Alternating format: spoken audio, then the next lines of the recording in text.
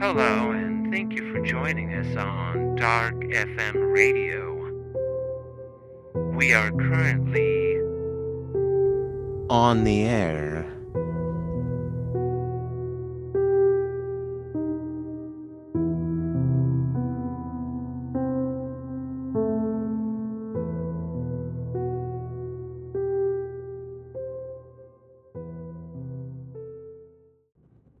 The Dixie Standards are coming thick and fast now. Here's the Bridge City Jazzmen's version of another favorite, Jada.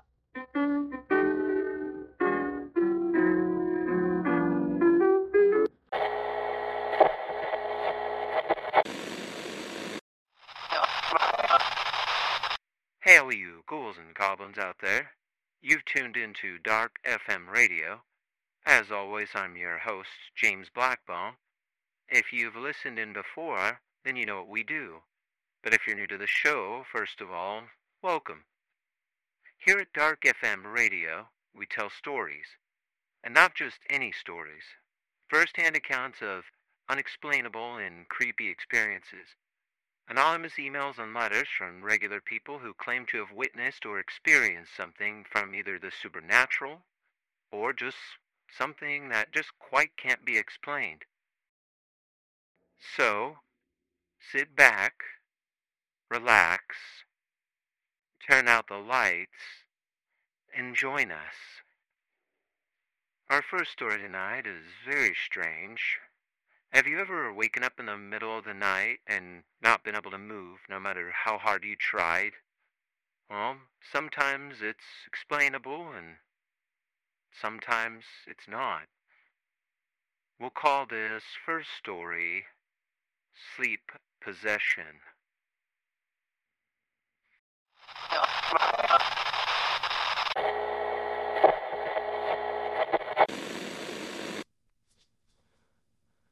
Everybody's heard of sleep paralysis, the inability to move during the REM phase of dreaming. Many people claim they're fully conscious during their sleep paralysis experience, and that sightings of dark entities or their inability to move are real, not a mind trick phase between slumber and awareness. Some believe it's a spiritual or demonic force holding them down to the bed, paralyzing them while they helplessly lie awake. Bizarre things come to me in the dream realm. If there's an acknowledged energy in a household, I usually find out after spending a night there. I don't believe I experience sleep paralysis. It's an ability to see what's genuinely around, though commonly accepted as sleep paralysis. Google suggests what I experience is normal, but I'm here to tell you why it's not. Besides, our society likes to separate science from spirituality, convincing the public that they are total opposites.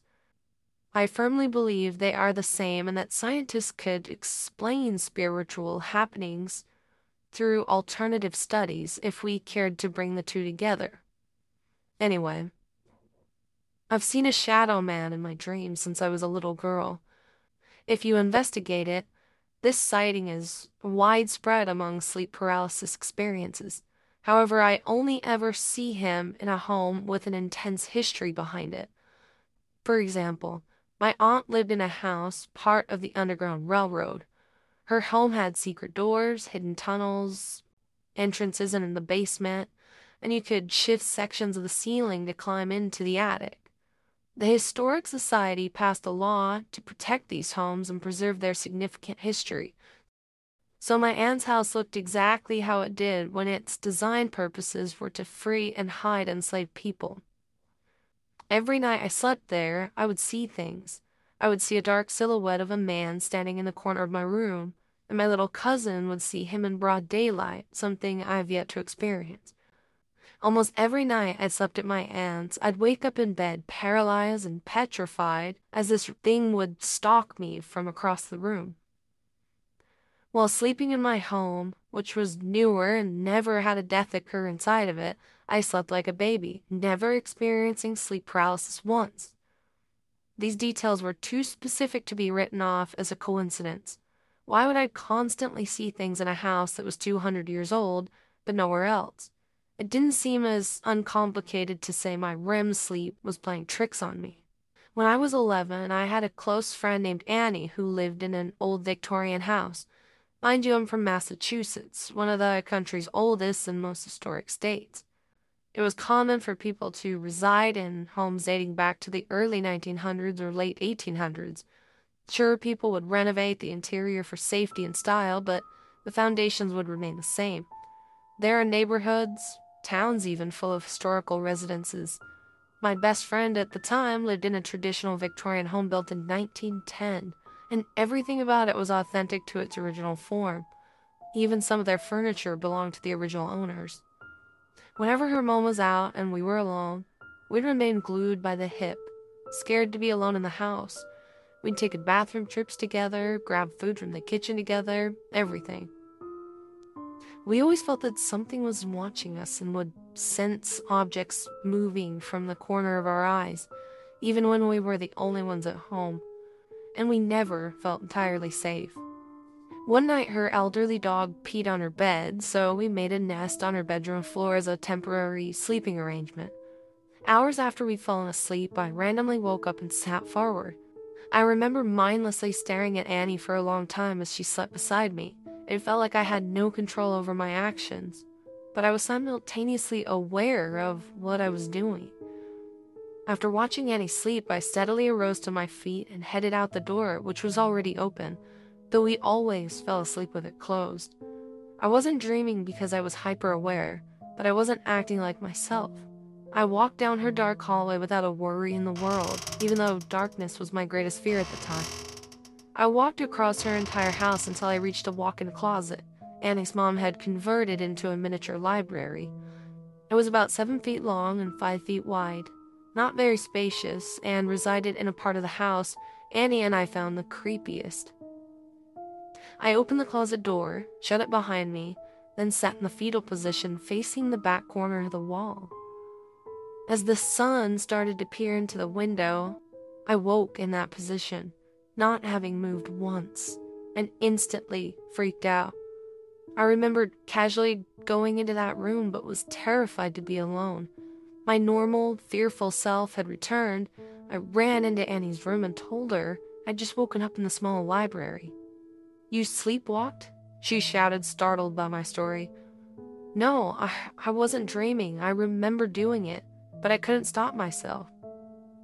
"I think it was possession," I told Annie, goosebumps covering my body at the thought of what happened.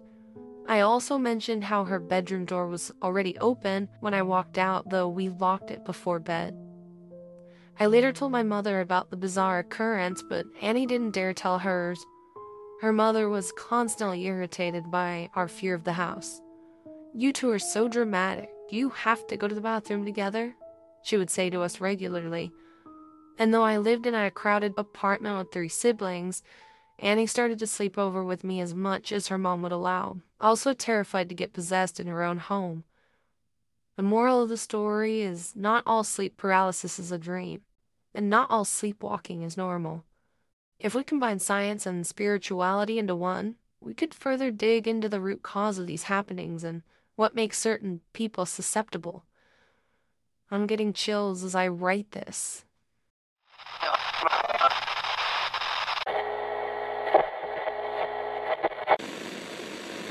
I have to agree, I do believe that there could be some kind of connection between spirituality and science, but until people really dig into this, we may never know.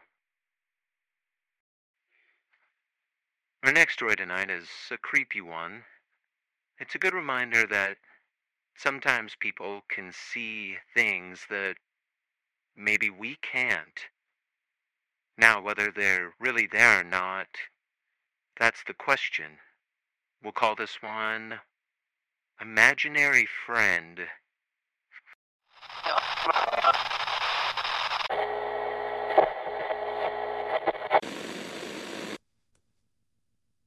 I'm a single mother to my daughter, Tess, who had a baby at 16. Yes, I'm a very young grandmother. Helping Tess with her baby has not been easy for anyone involved.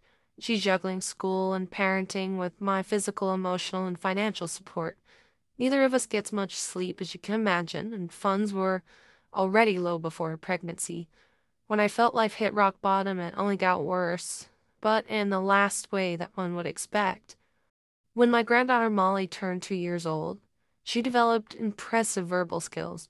Molly knew how to say, please, thank you, I'm hungry, I'm tired, and ask where we were going. Can we watch a movie? How big is 100? Things like that. She's pretty intelligent. English was the only language spoken around her, so when we heard her speaking fluent Spanish out of nowhere, there was a rise of concern. I asked my daughter how Molly speaks Spanish better than English, and my daughter didn't have the slightest clue. Molly didn't watch Spanish shows or go to daycare yet, so we couldn't understand how she absorbed it.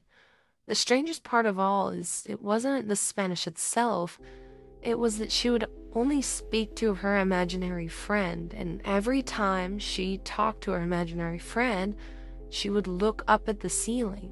It was very uncomfortable for my daughter and me to watch.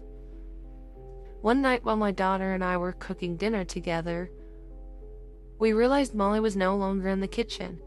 We last saw her at the kitchen table drawing. Surely we would have heard her struggle to get down from her chair and leave the room. After looking all over the house for her, we started to panic. How was this possible? How could this toddler disappear from home? Before calling the police, my daughter checked the lower kitchen cabinets, the only area left unsearched. There's no way she's in a cabinet, I said, holding my phone and ready to dial 911. To my surprise, I was wrong. Our cabinets didn't have dividing walls between them. If you opened one of them and poked your head in, you could see behind every other cabinet door like a small hallway. Molly was sitting in the cabinets, giggling and whispering Spanish to her imaginary friend. We couldn't hear her quiet voice while cooking because we also had the radio playing. But when we looked inside to see what she was doing, it was like she was in a trance, unable to hear or see us next to her. Suddenly, Molly looked around the cabinet area, confused, and asked her imaginary friend a question in English. "Where are you?" "Where's who, Molly?" Tess asked her daughter. "My friend," she pouted. "What does your friend look like?" I asked. "Tall. He's very tall," she responded, sending shivers through our veins. After that, there was a week of calmness. Molly stopped talking to her imaginary friend as if he had left and never returned. But once that peaceful week ended, a new level of fuckery arrived. And it was far more worrying than the granddaughter suddenly speaking fluent Spanish. I watched a movie in the living room while the girls slept upstairs in their shared bedroom. I heard a muffled sound echoing above me, but decided to ignore it. Then I realized what it was. My daughter was in the stairway crying. "Tess, are you okay?" I asked her after pausing my movie. The weeping continued, so I asked again. There was still no response, and her crying grew more intense. I then began to walk to the stairway to console her, but once I reached the turning point and could see the top half of the staircase, the crying simultaneously stopped.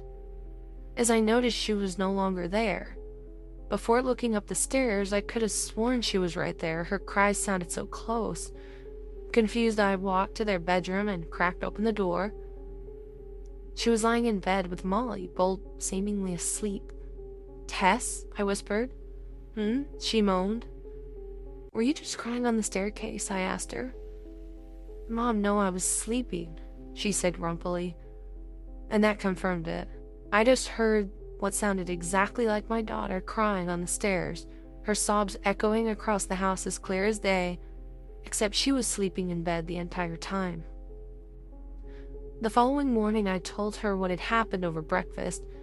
She was alarmed, to say the least, and said she thought she heard me crying later that night, after I checked on her. But she heard it coming from the living room. After seeing I wasn't downstairs, she got scared and ran back to her bedroom. Something was playing mind tricks on us, convincing us that the other was crying. About 4 days later, we 3 girls watched a movie together after dinner. During this time, somebody started aggressively knocking on the front door.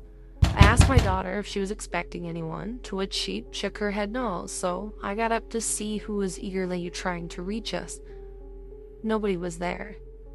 I figured it was neighborhood kids pranking us, so I locked the door and began walking back to the living room as if nothing happened.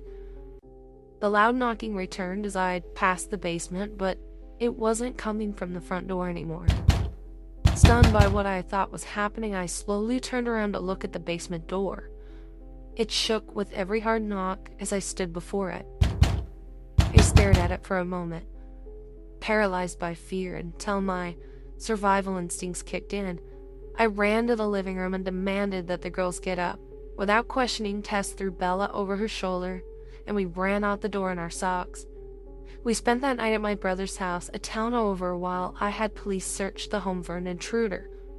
There were no signs of anyone being in the house, besides us girls. We stayed in that house for an additional 2 months before biting the bullet and moving out. During those last 2 months, my daughter and I continued to hear one another speaking, similar to the staircase incident. I heard Tess yell out for my help when she was at home, and she heard me call her name from the basement while I was at work. Sleeping at night became difficult, and we all slept in the same room during those final months. By sleeping together, we could easily determine whether the voices we heard were authentic or not, except we never heard them while we were together, only when we were alone and vulnerable. I'm happy to say that those imitations of our voices went away after we moved out. Part of me wants to believe that the house is haunted, but there was never any weird activity throughout the years we lived there until Molly became a toddler. Was an ill-intended spirit passing through? Did something latch on to either of us 3 girls and follow us home? I'm clueless about it all because I've never believed in ghosts or paranormal activity, so the strange happenings we endured are challenging for me to wrap my brain around. Thank you for reading my story. I hope this makes it into your remarkable series. If you find it fitting, I'm eager to see what the public says about it. May God be with you all.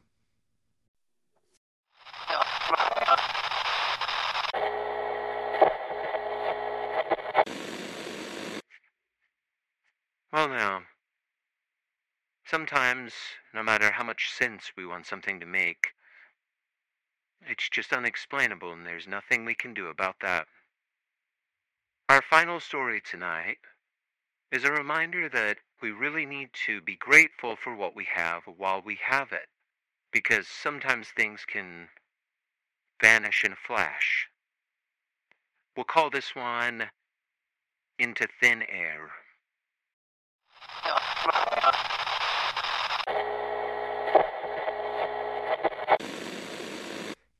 Throughout my entire life, I've never known what it feels like to be lonely. I have an identical twin brother, Jason, and he and I have been best friends since birth. We played the same sports, shared the same humor, and even had the same friends. Believe it or not, I can't recall ever arguing with him. Jason and I were close for the first 30 years of our lives, so when he went missing, you can imagine the pain it brought upon my life. It was the week of our 30th birthday. Jason drove to where I lived in New Mexico. Not a far trek from where we grew up in Arizona. But I was new to the state, and he had yet to see my place. He spent a week with me at the house, and we devoted our time to doing tourist things like exploring Santa Fe, stargazing in the desert, and hitting the state's most popular hikes. He told me that alongside Arizona, New Mexico has the most UFO sightings and unexplainable disappearances. We were both really into extraterrestrial theories, so I didn't think anything of it at the time. It was usual for us to discuss this kind of thing. With that being said, ever since the day Jason disappeared, I can't help but compare his tragedy to alleged alien abductions. He quite literally vanished, almost right in front of my eyes. I can't blame myself for the incident, but I wish I had kept my eyes on him. If I hadn't looked away, I would at least know what happened. The what-ifs have been destroying me, though I suppose it's a natural part of the grieving process. His disappearance took place on the last night of his stay. We were smoking a cigarette on the porch when he decided to show me the stunts his new car does when he locks and unlocks the doors. I remained seated by the front door while Jason crossed the parking lot. He wasn't far, maybe 25 feet from where I sat. He clicked the unlock button and laughed like a little kid as the mirrors extended, then locked it back up to show me how they inverted. I briefly turned my attention to the table beside me so I could set my drink down and playfully clap for his car's performance. And as I looked back in his direction, he was gone. Both him and his car. No noise indicated that he'd driven away. And even if there was, it wasn't physically possible for him and his vehicle to vanish within 2 seconds that it took me to set my drink down. I couldn't believe my eyes. They were gone, and I refused to accept it. Even convincing myself at one point that I was dreaming and slapping myself to try to wake up from this dreadful nightmare. But I never woke up. Jason hasn't reappeared since. We went on the missing persons list with posters hung all over the surrounding area and in our hometown. Jason's car information was provided on the signs too, but there's been no luck finding either, and it's been 6 years since the incident. Can you think of any logical explanation for what might have happened? You can't. My family thinks I'm crazy for even considering an alien abduction, nor do they believe he disappeared into thin air as I say he did. I'm at a significant loss and pray that wherever Jason is, if he's alive, he's not suffering. Next month we'd be turning 36 together.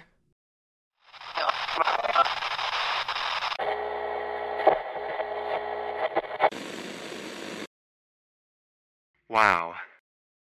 Remember to hold your loved ones tight because one minute they could be right in front of you and the next they could be gone forever.